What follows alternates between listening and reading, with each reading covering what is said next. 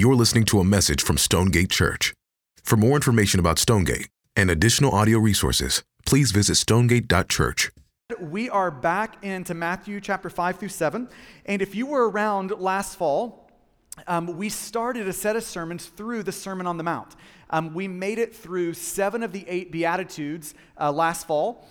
Then we had to jump out of that for a while as we moved into this building and all that. And then Ryan just jumped back into the last Beatitude a couple of weeks ago. And so now we are firmly back into this set of sermons. And then we're going to be kind of for the rest of the spring working through the Sermon on the Mount, which is Matthew 5 through 7. And so in light of that, I wanted to take a moment to remind you of why it is that we chose this section of Scripture for this season in the life of our church. Why these particular 3 chapters of the Bible? And there's a lot I could say, but let me just give you a couple of them. One is that the Sermon on the Mount, these particular chapters of the Bible, have a way of bringing us face to face with Jesus. So this is a sermon, but it's a unique sermon, these 3 chapters, because God is preaching it.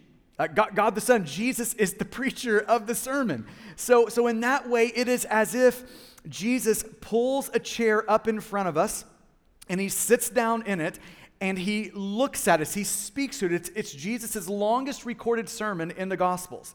It was interesting. A few months ago, I sat down with a new couple to our church family, and they were talking about their first Sunday at Stonegate. And, they had mentioned that they were just so warmly welcomed, that they so appreciated, and that the context was just so good for them. And then they sat down, and they said something really surprising happened during the service. It felt like we met Jesus face to face. And I just hearing that, I'm like, thank God for that. That's such a miracle. Human beings can't produce that. Only the Spirit of God can. But in a lot of ways, I feel like when you read through the Sermon on the Mount, that's what Jesus does for us. He pulls up that chair, he sits down in front of us, and he looks at us face to face. We get to hear from Jesus. So I love that. It puts us face to face with Jesus. Another reason for this particular section of the Scriptures is because it is one of the richest parts of the Bible. I just love these 3 chapters. I think if you're going to memorize 3 chapters of the Bible, this would be a good 3 chapters to memorize. It's one of the richest and ready to enjoy sections of the Bible. Listen to Thomas Watson. He was an old Puritan pastor. Listen to him comment on these 3 chapters.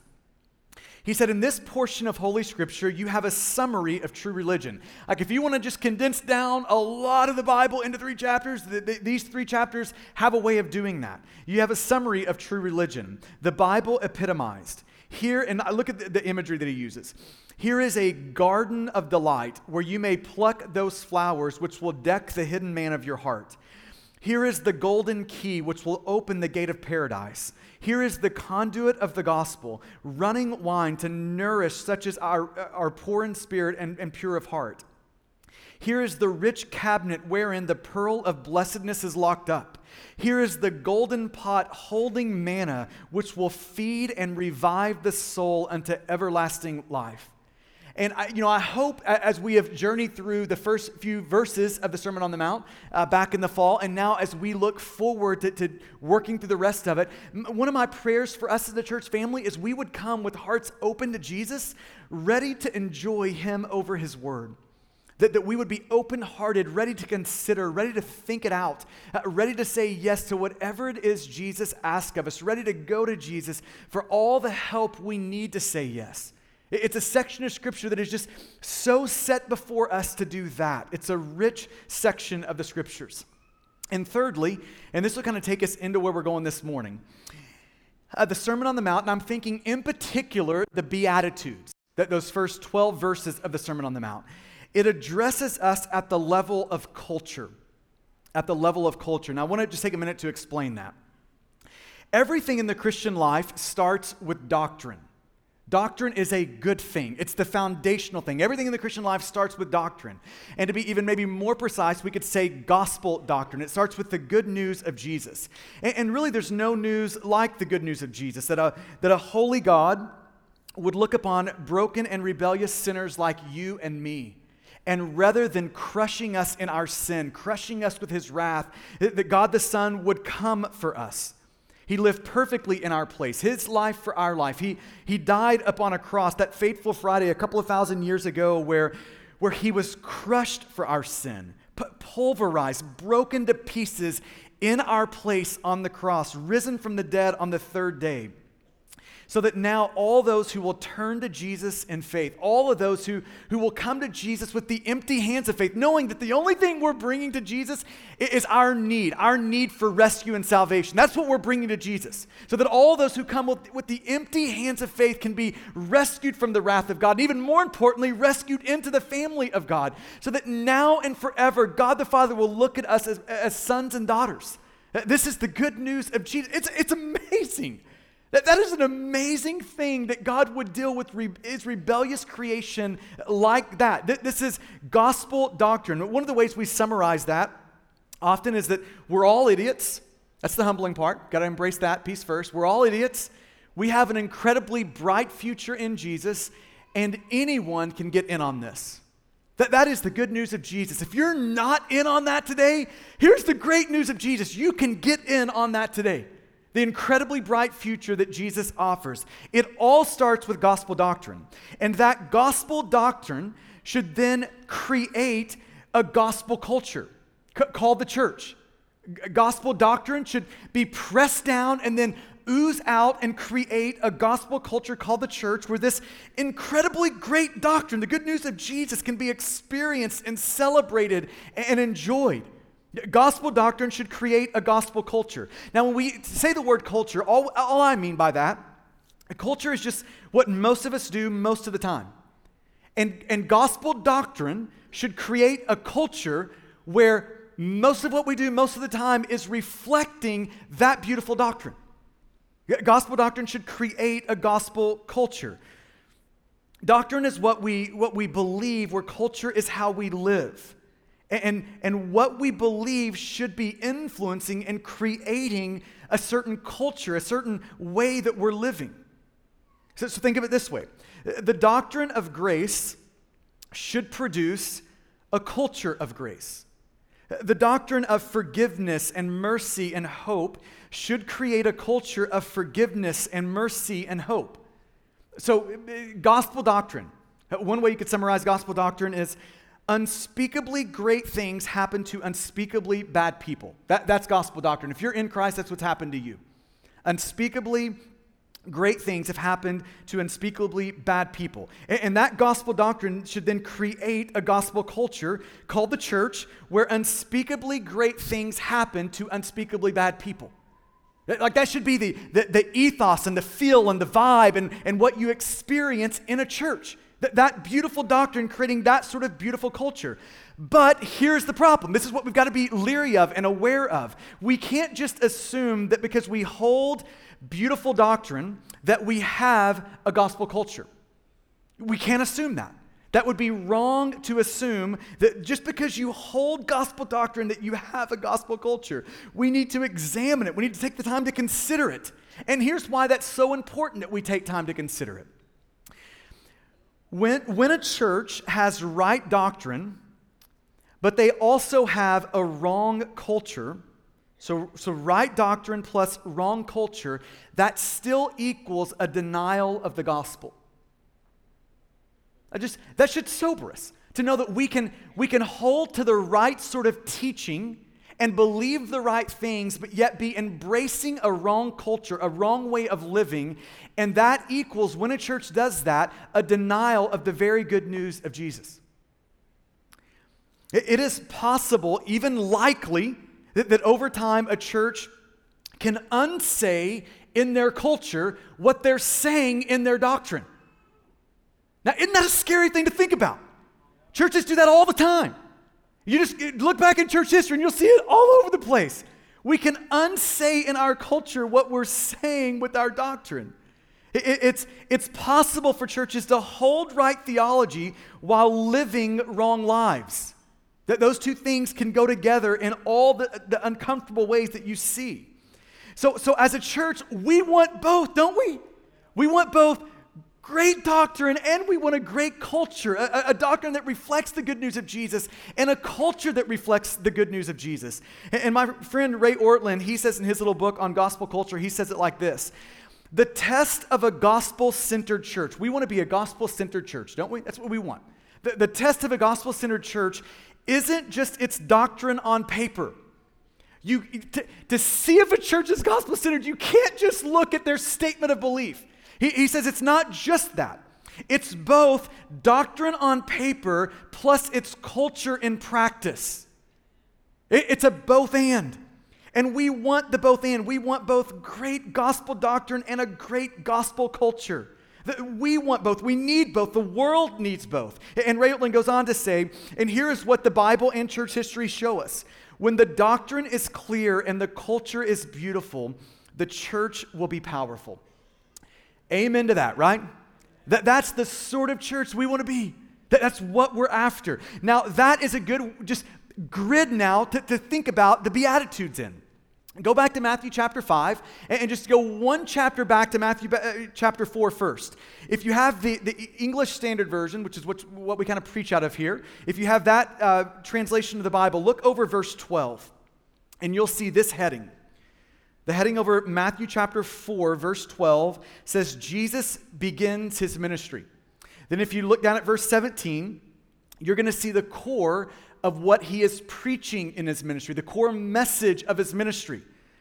In verse 17 of Matthew 4, it says, "From that time, Jesus began to preach, saying." Now, you're about to hear a one-sentence summary of the sermon. It isn't the only thing Jesus said, it's just the summary of what Jesus says. He began to preach, saying, "Repent, for the kingdom of heaven is at hand." So Jesus starts his ministry, and he comes announcing, there is a new kingdom.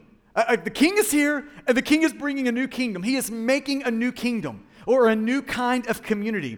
And then he goes on to say that there is a way into this new community, this new kingdom. And the gate to come into, the door through which you have to enter to come into this new community or into this kingdom is repentance. It's turning from how you see and what you think to what Jesus sees and what he thinks. So the door in is repentance. So new kingdom, and here's the way in, repentance. Now ask yourself the question, what are you expecting Jesus to do next? I mean, what would you do next if you were him? Here is what I'm expecting Jesus to do next. I'm expecting Jesus to lay down gospel doctrine. He's just announced there's a new kingdom, here's the way in, and now tell us the teachings of the kingdom. But that's not what Jesus does next. But when you turn to Matthew chapter 5, the first 12 verses of his biggest and most expansive sermon don't address us at the level of doctrine. They address us at the level of culture. Jesus comes in and says, yep, the new kingdom's here. Here's the way into that kingdom. And then he says, now let me tell you what life in that kingdom is going to feel like, what it's going to look like. Let me give you the ethos and the vibe of life with me in my kingdom. Or you could think of it this way. He is saying, here is what true, authentic, right, faithful Christianity looks like. That's the Beatitudes. So what I want to do today is I want to take just a look back over the Beatitudes. We've spent, back in the fall, we've spent 7 weeks working through them. Ryan picked up the last one a few weeks ago. And I just want to do one kind of like, let's just take one good look in the rearview mirror of where we've come from. And then we're going to get into the rest of the Sermon on the Mount in the upcoming weeks. So I want to just take a look back, and I want to do that by answering 2 questions. The first question is, what does Jesus mean by the word blessed? Well, what does he mean by that? And the second question is, well, what does a gospel culture look like? What does it look like? Like in action. What is and what does it feel like to be in the midst of a gospel culture? So first, what does Jesus mean by the word blessed? One of the unifying sort of attributes of the Beatitudes, these 8 sort of statements that Jesus makes in the first 12 verses of Matthew 5, is that they all start with blessed are. That's how each of them start. But blessed are, and then it goes into that particular character quality or attribute that Jesus is after. So to untie this passage, we've got to untie, what does that word blessed mean? What is Jesus saying in that word? And sometimes the easiest way to get a sense of what something means is to think about its opposite. So if blessed is the positive, The negative of that word would be, maybe you could think of it as cursed, something along those lines. So what does the word cursed mean? To be cursed means to be cut off from God. It means God-forsakenness. It means ruin. It means emptiness. Those are the sort of things that flow down and out of that word cursed. And when you put that beside the word blessed, you begin to get a sense of like what the word blessed means. So think about the positive now. If cursed means God-forsakenness, then to be blessed means God-withness. If to be cursed means to be cut off from God, to be blessed means to be joined to God. If cursed means ruin for a human being, to be blessed means renewal and revival in the heart of a human being. If cursed means emptiness, then to be blessed means fullness. It means that as a human being, to be blessed, you're flourishing. You've got this enduring happiness and hope in your heart. That's the idea of being blessed. You're flourishing as a person. As a human being created in the image of God, you're flourishing. There's this enduring happiness and hopefulness in you. Now, that word blessed, the world's after that. We're after that. Every human being is after that. Just think about that longing for a moment for that word blessed. We all want it. We're all living for it. We might be unaware of it when we wake up in the morning, but the desire for that word to be blessed, to be flourishing as a human being, for that enduring happiness, that's what got you up out of bed this morning. That's what gets you up out of bed tomorrow. That's what gets you to work. That's what, underneath all human doing is this desire and this want to be blessed. So if that's true, one of the most important questions that we can consider, one of the most important questions we can answer is, what are we depending on to secure that sort of flourishing that we want, that sort of happiness, that sort of being blessed that we want? What are we banking on in our life? What are we looking at in our life right now and saying, this is how I'm going to get it? That this is how I'm going to secure that sort of blessing, that sort of human flourishing and joy and happiness that I want. You might not have ever thought about your answer to that question. What am I banking on for it? But you're living an answer to it. But part of what it means to be a human being is you can't live without looking at something and saying, that's where I'm going to get my satisfaction. That's where I'm going to get my joy. That's where I'm going to get that enduring happiness. That's what I'm going to depend on to flourish as a human being. We're all doing that. Our life is profoundly shaped by the answer to that question. What are we banking on for that happiness and human flourishing? And generally, there are two ways that you can pursue it. There's two different roads you can go on to get it. Broadly speaking, there is the way of God, expressed in the Beatitudes, and there's the way of the world, expressed in what you might think of as the anti-Beatitudes. Jesus isn't the only one making disciples, right? Our culture does a wonderful job at making disciples. Every time you turn on the TV and watch it, the culture is making disciples. It's saying something. It's teaching something. It is embedding things into your heart. You can't live a second in this world without the culture around you teaching you, embedding things into you, forming you, right? The world has a way of approaching happiness. It has a way of trying to secure happiness, described in the anti-Beatitudes.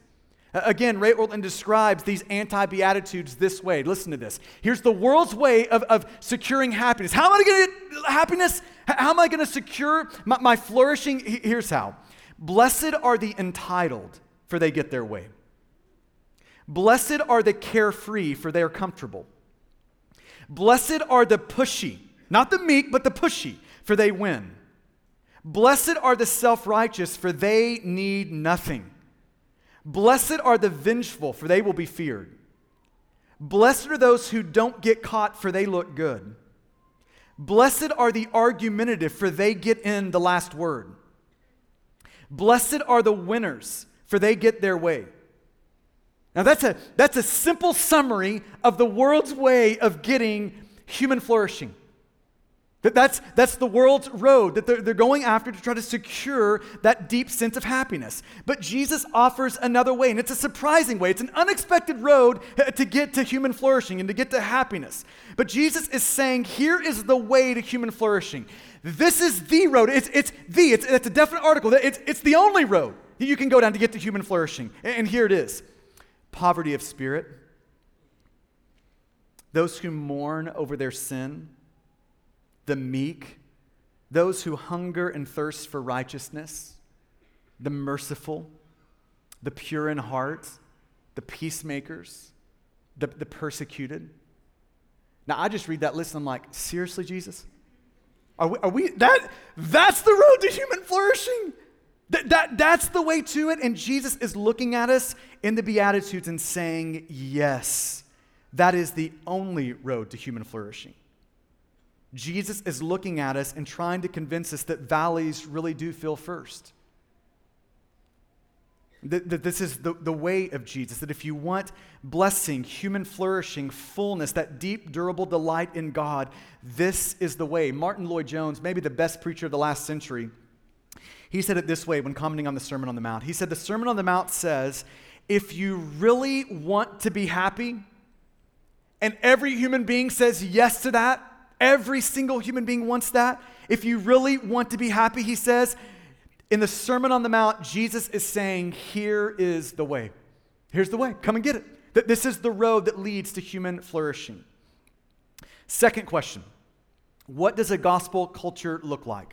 What does a gospel culture look like? So here's what I'm going to do. Over the next couple of minutes, I am going to just run through the Beatitudes. There's 8 of them. That's a lot, right? So there's a lot going to be coming at you in the next few minutes. And I want to encourage you to do this. Rather than thinking in the totality of all 8, just ask the Lord to show you one. What is the one beatitude that I need to take a step toward? What is the one beatitude? What's the one kind of aspect of a gospel culture that I need to embrace and I need to take a step toward displaying that particular attribute of a gospel culture? What's the one? So just think about that. What is the one thing Jesus would want me to hear today? What does a gospel culture look like? Well, the Beatitudes answer the question. So starting in verse 3, here's the first piece of a gospel culture. Blessed are the poor in spirit, for theirs is the kingdom of heaven. The first beatitude, in a lot of ways, is the key to everything that follows. If you don't get the first one, you're not going to have Beatitude 2 through 8. It's the key to all that follows. In a lot of ways, it's the key to the Christian life. It is one of those foundational attributes of a Christian that the deeper it sinks down, the more everything else becomes possible in the Christian life. So what does it mean to be poor in spirit? To be poor in spirit means that we have a living, breathing awareness of our bankruptcy before God. That we have a living, breathing, it's alive. Like we know that we are bankrupt before God in virtually every way. To be poor in spirit means that we know that all we bring to God is our need. It's this posture before God. It's the opposite of pride. It's coming to God knowing that we are weak and needy and that God has everything. That's what it means to be poor in spirit. And this really introduces like one of the paradoxes of the Christian life. This is like the upside down nature of the kingdom of God. Those who believe they have something get nothing from God. Isn't that ironic? People who come to God and deep down they really think like this. God, if you had like a draft, like if you had everybody in a draft and you were just picking teams, God, you would definitely want me up at the top of that list. People who come to God like that, really thinking they have something to offer God, are the very ones who get nothing from God. But on the other hand, those who know they have nothing, those are the very people who get everything from God. I mean, this is what the Bible continually shows us, is that the grace of God flows downhill.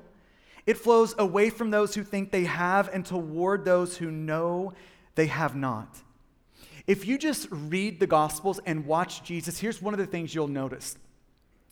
His heart, like a gravitational pull, is attracted to and moves toward those who embrace their weakness, who own their own emptiness, who offer him their need.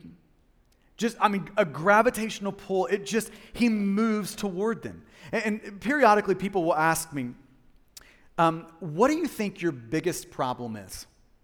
Your biggest problem. And every time I answer that question, it's always something similar. I always say my own self-sufficiency.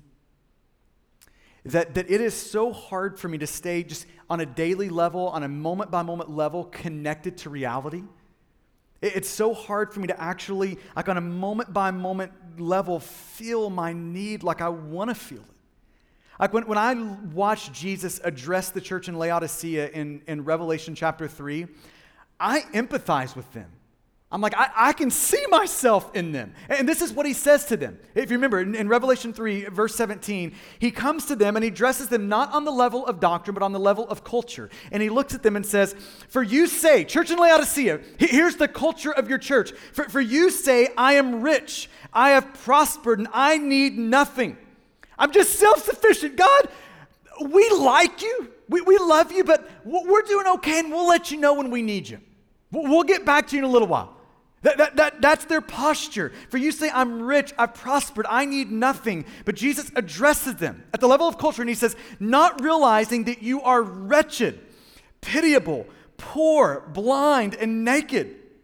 Now think about those words, wretched, pitiable, poor, blind, and naked. Those words don't just describe some of God's children, they describe all of us.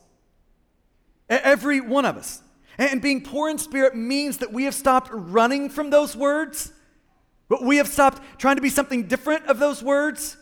But we actually are like back in touch with reality. We've faced that's us.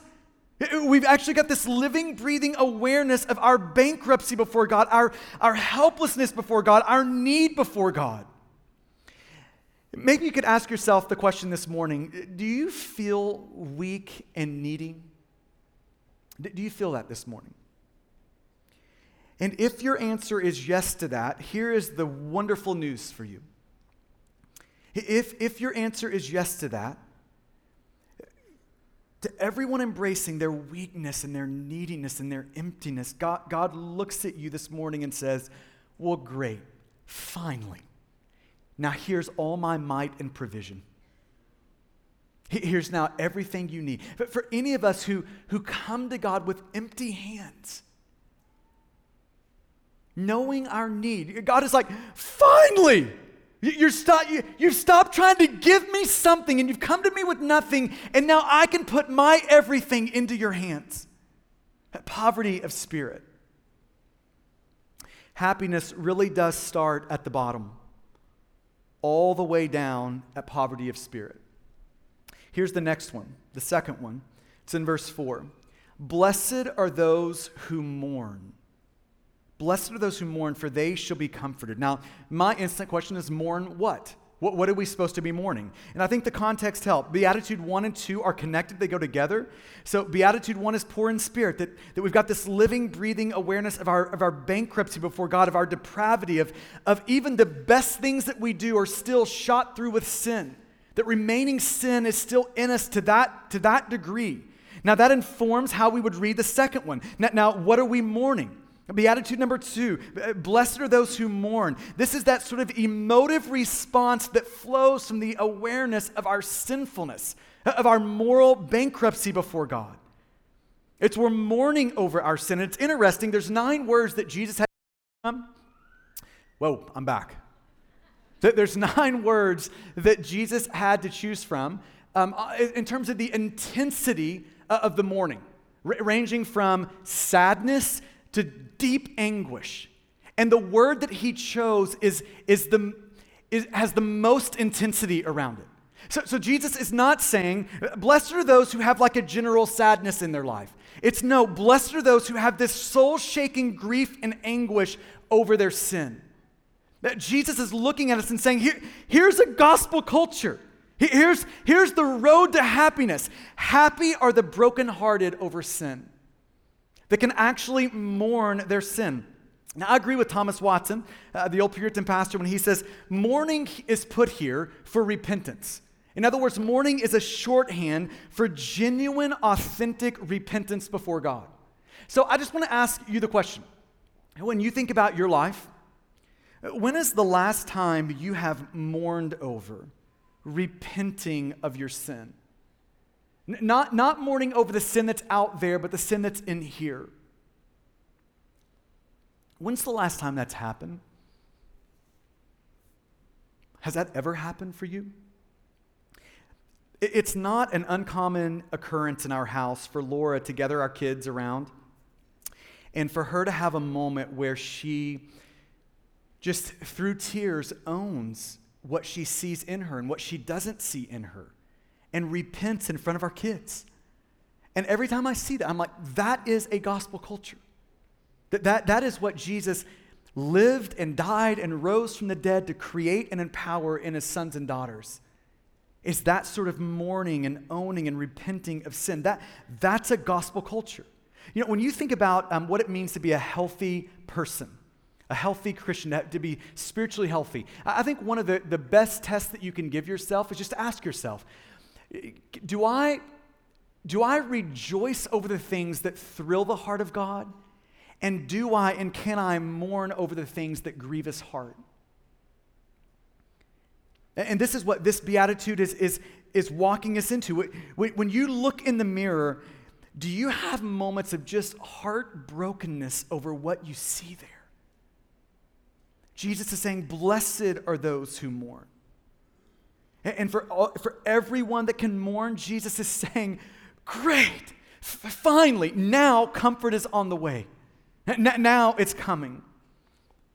Here's the third beatitude in verse 5. Blessed are the meek, for they shall inherit the earth. Blessed are the meek. Now that is a notoriously hard word to define. So what is that? Meekness has this relational dimension to it. It's a posture. It's a way of interacting with both God and man. Maybe you could think of it this way. Meekness is what happens when a human being goes down into the valley of brokenness, into the valley of poverty of spirit. And when they get down there and then they feel their own moral bankruptcy, and then they mourn over it. I mean, they just weep over what they see and what they don't see. And it's that heart that's got those first two beatitudes working in them. And it's that heart when those two things erupt in them and then flow up to God and out to man. That is what meekness is. It's the new posture that's created when we've experienced Beatitude 1 and Beatitude 2. When you think about meekness, it's hard to summarize in a pithy short phrase. I'll oftentimes think of it as a constellation or a combination of these three sort of attributes. You take humility, you take gentleness, and you take patience, and you put them all in one ball, and now you've got meekness. It's those three things together, humility, gentleness, and patience. And can we all just agree, our world really has no place for those three attributes? Our world has no place for humility, gentleness, or patience. I mean, if you just think about what life is for us as we just live it out there, it feels like what life is just survival of the fittest, right? I mean, we live in a tense, harsh, trigger-happy world. That's the world that you live in and that I live in. And we're discipled by that world. And this is why we all know what to do when we don't get our way. And what do? We scream harder or louder and punch harder. I mean, that's just kind of the human default. This is what we do when we don't get our way. We scream and we punch until we do get our way, right? And that's the opposite of meekness. I mean, that anti-beatitude, blessed are the pushy for they win, is what our culture disciples us to believe.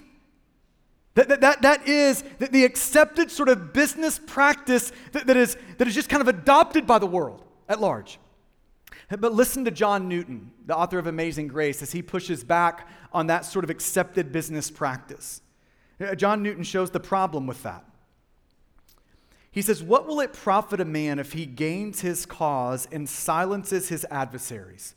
So you've got a person that's giving you a hard time. You've got something that's got to be done. What's it going to profit a man if he gains his cause, if he goes and gets what he's after, and he silences his adversary, if at the same time he loses that humble, tender frame of spirit in which the Lord delights and to which the promise of his presence is made? Is it really worth losing that? If you scream, if you push, if you climb over and you step on others, you may find what you're after, but you'll never find Jesus there. because that's just not where Jesus is. That's just not where he is. Blessed are the meek. Then you have your fourth beatitude. Verse 6, blessed are those who hunger and thirst for righteousness, for they shall be filled. Blessed are those who hunger and thirst for righteousness. When Jesus is addressing us at the level of culture, he doesn't just address us at the level of action, he also addresses us at the level of affection, at both our doing and our desiring. So look at what he says here. He doesn't say, blessed are the righteous. That's not what Jesus says. He says, blessed are those who hunger and thirst for righteousness. So what does the gospel culture feel like? When you walk into a church, a culture, a gospel culture, what should that feel like? Jesus is saying this is what it should feel like. It should feel like people who want, like not just kind of want, but desperately want, continually want to be transformed into the image of Jesus. That's what a gospel culture feels like. Like, I need Jesus to break through, not in a year from now, in a month from now, but like right now to make some obedience possible in my life. Like, I want more of Jesus. I want and I need Jesus to come on in and produce things in me that I can't produce on my own. I need that. That is a gospel culture. Hungering and thirsting for righteousness. There is nothing more dangerous in your life and in my life than a lethargic heart. A heart that is numb to the wonder and the reality of Jesus. That there's nothing more dangerous in our life than that. A heart with no affections for God. But for everyone this morning who's just saying, even if you're just saying, God, I want that. Jesus is looking at you and saying, great. Now you're on the way to satisfaction. That's the very person I'll satisfy. Then you have the fifth beatitude. In verse 7, blessed are the merciful, for they shall receive mercy. Blessed are the merciful. Here is gospel doctrine. In Christ, you have been treated much better than you deserve. That's the good news of Jesus. In Christ, you have been treated so much better than you deserve. Now, here is the gospel culture. Now, after experiencing that and living in that, now I'll treat others much better than they deserve. That's a gospel culture. And this is the heart of what it means to be merciful. It's realizing the incredible mercy God has bestowed upon us, and then that mercy that we've received vertically from God, oozing out of our life and just covering every person that we interact with out there. That's what it means to be merciful. And this is what a gospel culture looks like. This is what Jesus lived and died and rose from the dead to make us a merciful, compassionate person. And mercy is a really powerful thing. Just think about this for a moment. If this afternoon you were to do something that absolutely shipwrecked your life, you were to sin in such a way that even shocked you, that it just left your life in a mound of ashes. Now think about if you did that this afternoon, who is the first person you would call? Just think about that name for a moment. Who's the first person you would call? I don't know who that person is for you, but I know what that person is like. I don't know their name, but I know this about them. They're merciful. They're merciful. Because that's who you think of in that moment. That's who you want to call in that moment. That's who's attractive in that moment. And God has lived and died and rose from the dead to make his church merciful, so that when people's lives blow up, the church is actually attractive to them. But blessed are the merciful, for they shall receive mercy. Then you've got the sixth beatitude. Verse 8, blessed are the pure in heart, for they shall see God. Blessed are the pure in heart. This isn't an outward purity. The Pharisees look great, but they wanted to be noticed for it. And that's not purity of heart, that's hypocrisy. It's purity in heart, like deep down. It's an inward reality. It's the real you where it really counts. It's purity deep down there. I mean, part of what this particular beatitude is showing us is that it's not what you appear to be that matters most, but what you actually are. God is not impressed by what we appear to be because Jesus sees through our appearances, our facades, the masks that we work so hard to present to others. He sees through all of that, down into the core of us. And a pure heart is an undivided heart. It's a heart that says, there's Jesus and there's everything else, and I'll take Jesus. I love how one person put it. He said, purity of heart is to want one thing, and that one thing is Jesus. So just ask yourself the question, what do I want more than anything else in the world? What is that? Purity of heart, a gospel culture, is a group of people saying, more than anything else in the world, I want Jesus. That's purity of heart. Blessed are the pure in heart. Here's the seventh beatitude, the peacemakers. Blessed, verse 9, blessed are the peacemakers, for they shall be called sons of God. The prevailing mood in our culture is angry, it's tense. I mean, you just have to be awake in a day for 3 seconds before you're going to encounter hostility of some kind.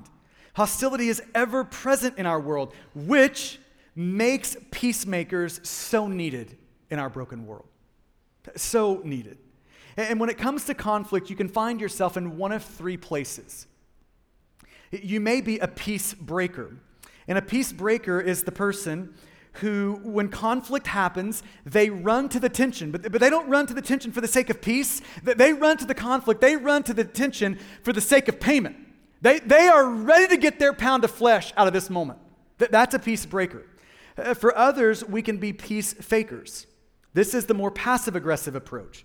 When someone hurts us, we say, no, you're going to pay for it. You're definitely going to pay for it. But rather than running to them to make them pay for it, we have this way of retreating from them. Retreating emotionally, relationally, physically. Conflict has a way of closing us up. We run from the tension in an effort to make them pay. Or you can be a peacemaker. A peacemaker. A peacemaker doesn't fake peace. They don't break peace, but they go out of their way as far as it depends on them to make peace. When sinned against, they don't run from them to make them pay. They don't run to them to make them pay. Peacemakers runs to them so they can aggressively give grace to them, aggressively make peace. That's a peacemaker. So just look at your life. Think about your life right now. Where are you harboring grudges and resentments? Where has the root of bitterness begun to grow and deepen in your life? A gospel culture are those who are aware of that, and they move toward those moments to be a peacemaker. As far as it depends on you to make peace in those moments. And lastly, in verse 10, what does a gospel culture look like? Blessed are those who are persecuted for righteousness' sake, for theirs is the kingdom of heaven. Blessed are those who are persecuted. Now, that is a shocking conclusion for me. That is not what I'm expecting to hear, to kind of finish the Beatitudes off. I'm expecting at the end of all that, for someone who's living like that, poverty of spirit, mourning over their sin, they're meek, they're peacemakers, a purity of heart, hungering and thirsting for righteousness. I'm expecting to get to the end, and the last one to be, and the world's going to love you for that. Man, the world's just going to roll out the red carpet, and your life's going to be awesome. But Jesus is saying, no, that's not what you should expect. That's not going to be the way that it happens. Rather than the red carpet, you can expect persecution, difficulty, hardship. Jesus is clarifying that life with me is going to be difficult. Obedience is going to be costly. My path, this road to human flourishing and to that deep, enduring happiness is going to be painful. But the tone is encouragement. Jesus is looking at us and saying, I know it's going to be painful. I know that, but hang in there. Because if you'll just hang in there, if you'll stay on that road enduring the cost, enduring the pain of that road, there's going to be a moment where you can't contain the amount of human flourishing that's going to break over your head. You won't be able to contain that sort of blessing that's going to break over you. Now, with that said, I want you just to bow your head there where you are. And I want you to take a moment to ask Jesus,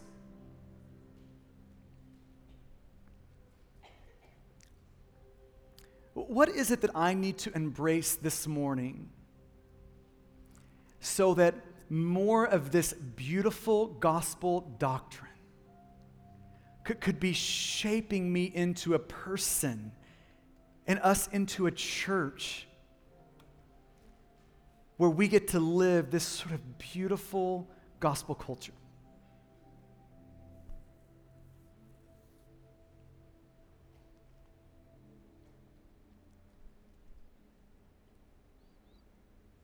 What's the step that Jesus would have me take?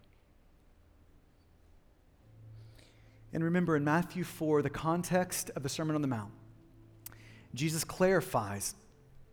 Here's the summary statement. The King is here. And repentance is needed. Repentance is needed. It's not just the way we enter the kingdom of God, it's also the way we make progress through the kingdom of God. So, in what area of your life this morning do you just need to be able to mourn and weep over your sin? Knowing that gospel doctrine promises us God will meet you in that morning with mercy, with grace, with help, with the empowerment of the Spirit, with encouragement, with refreshment. That God will meet you right there with all of that. And for some this morning, our first step is a decisive step toward Jesus. We have been kicking the tires. We've been thinking upon this for a while. We've been considering Jesus. And God has arranged this moment on this particular morning in this particular place to be that moment where you take that decisive leap toward Jesus. But when you turn from your sin that you know disqualifies you, and you turn from all the good things that somehow you think qualify you before God, and then you turn to God with the empty hands of faith, saying to God, I'm bringing nothing but my need for rescue and redemption. And God, I am trusting in the life and death and the resurrection of Jesus. Save me, rescue me. And if that's you, that's your step today. You can just, there where you are, say that to God. Express that from your heart to God. So, oh God, would you help us this morning? Would you show us? Would you show us what it is that you would want from us? Would you show us what we need to receive from this passage straight from your lips this morning? Oh God, would you do that? And it's in your good name that we ask it. Amen. Thank you for listening to this message from Stonegate Church. A podcast is never meant to replace gathering with your church to hear the preaching of the Bible. So we want to encourage you to be part of a local church family. We meet every Sunday at 9 and 11 a.m. and would love for you to join us as we enjoy Jesus together.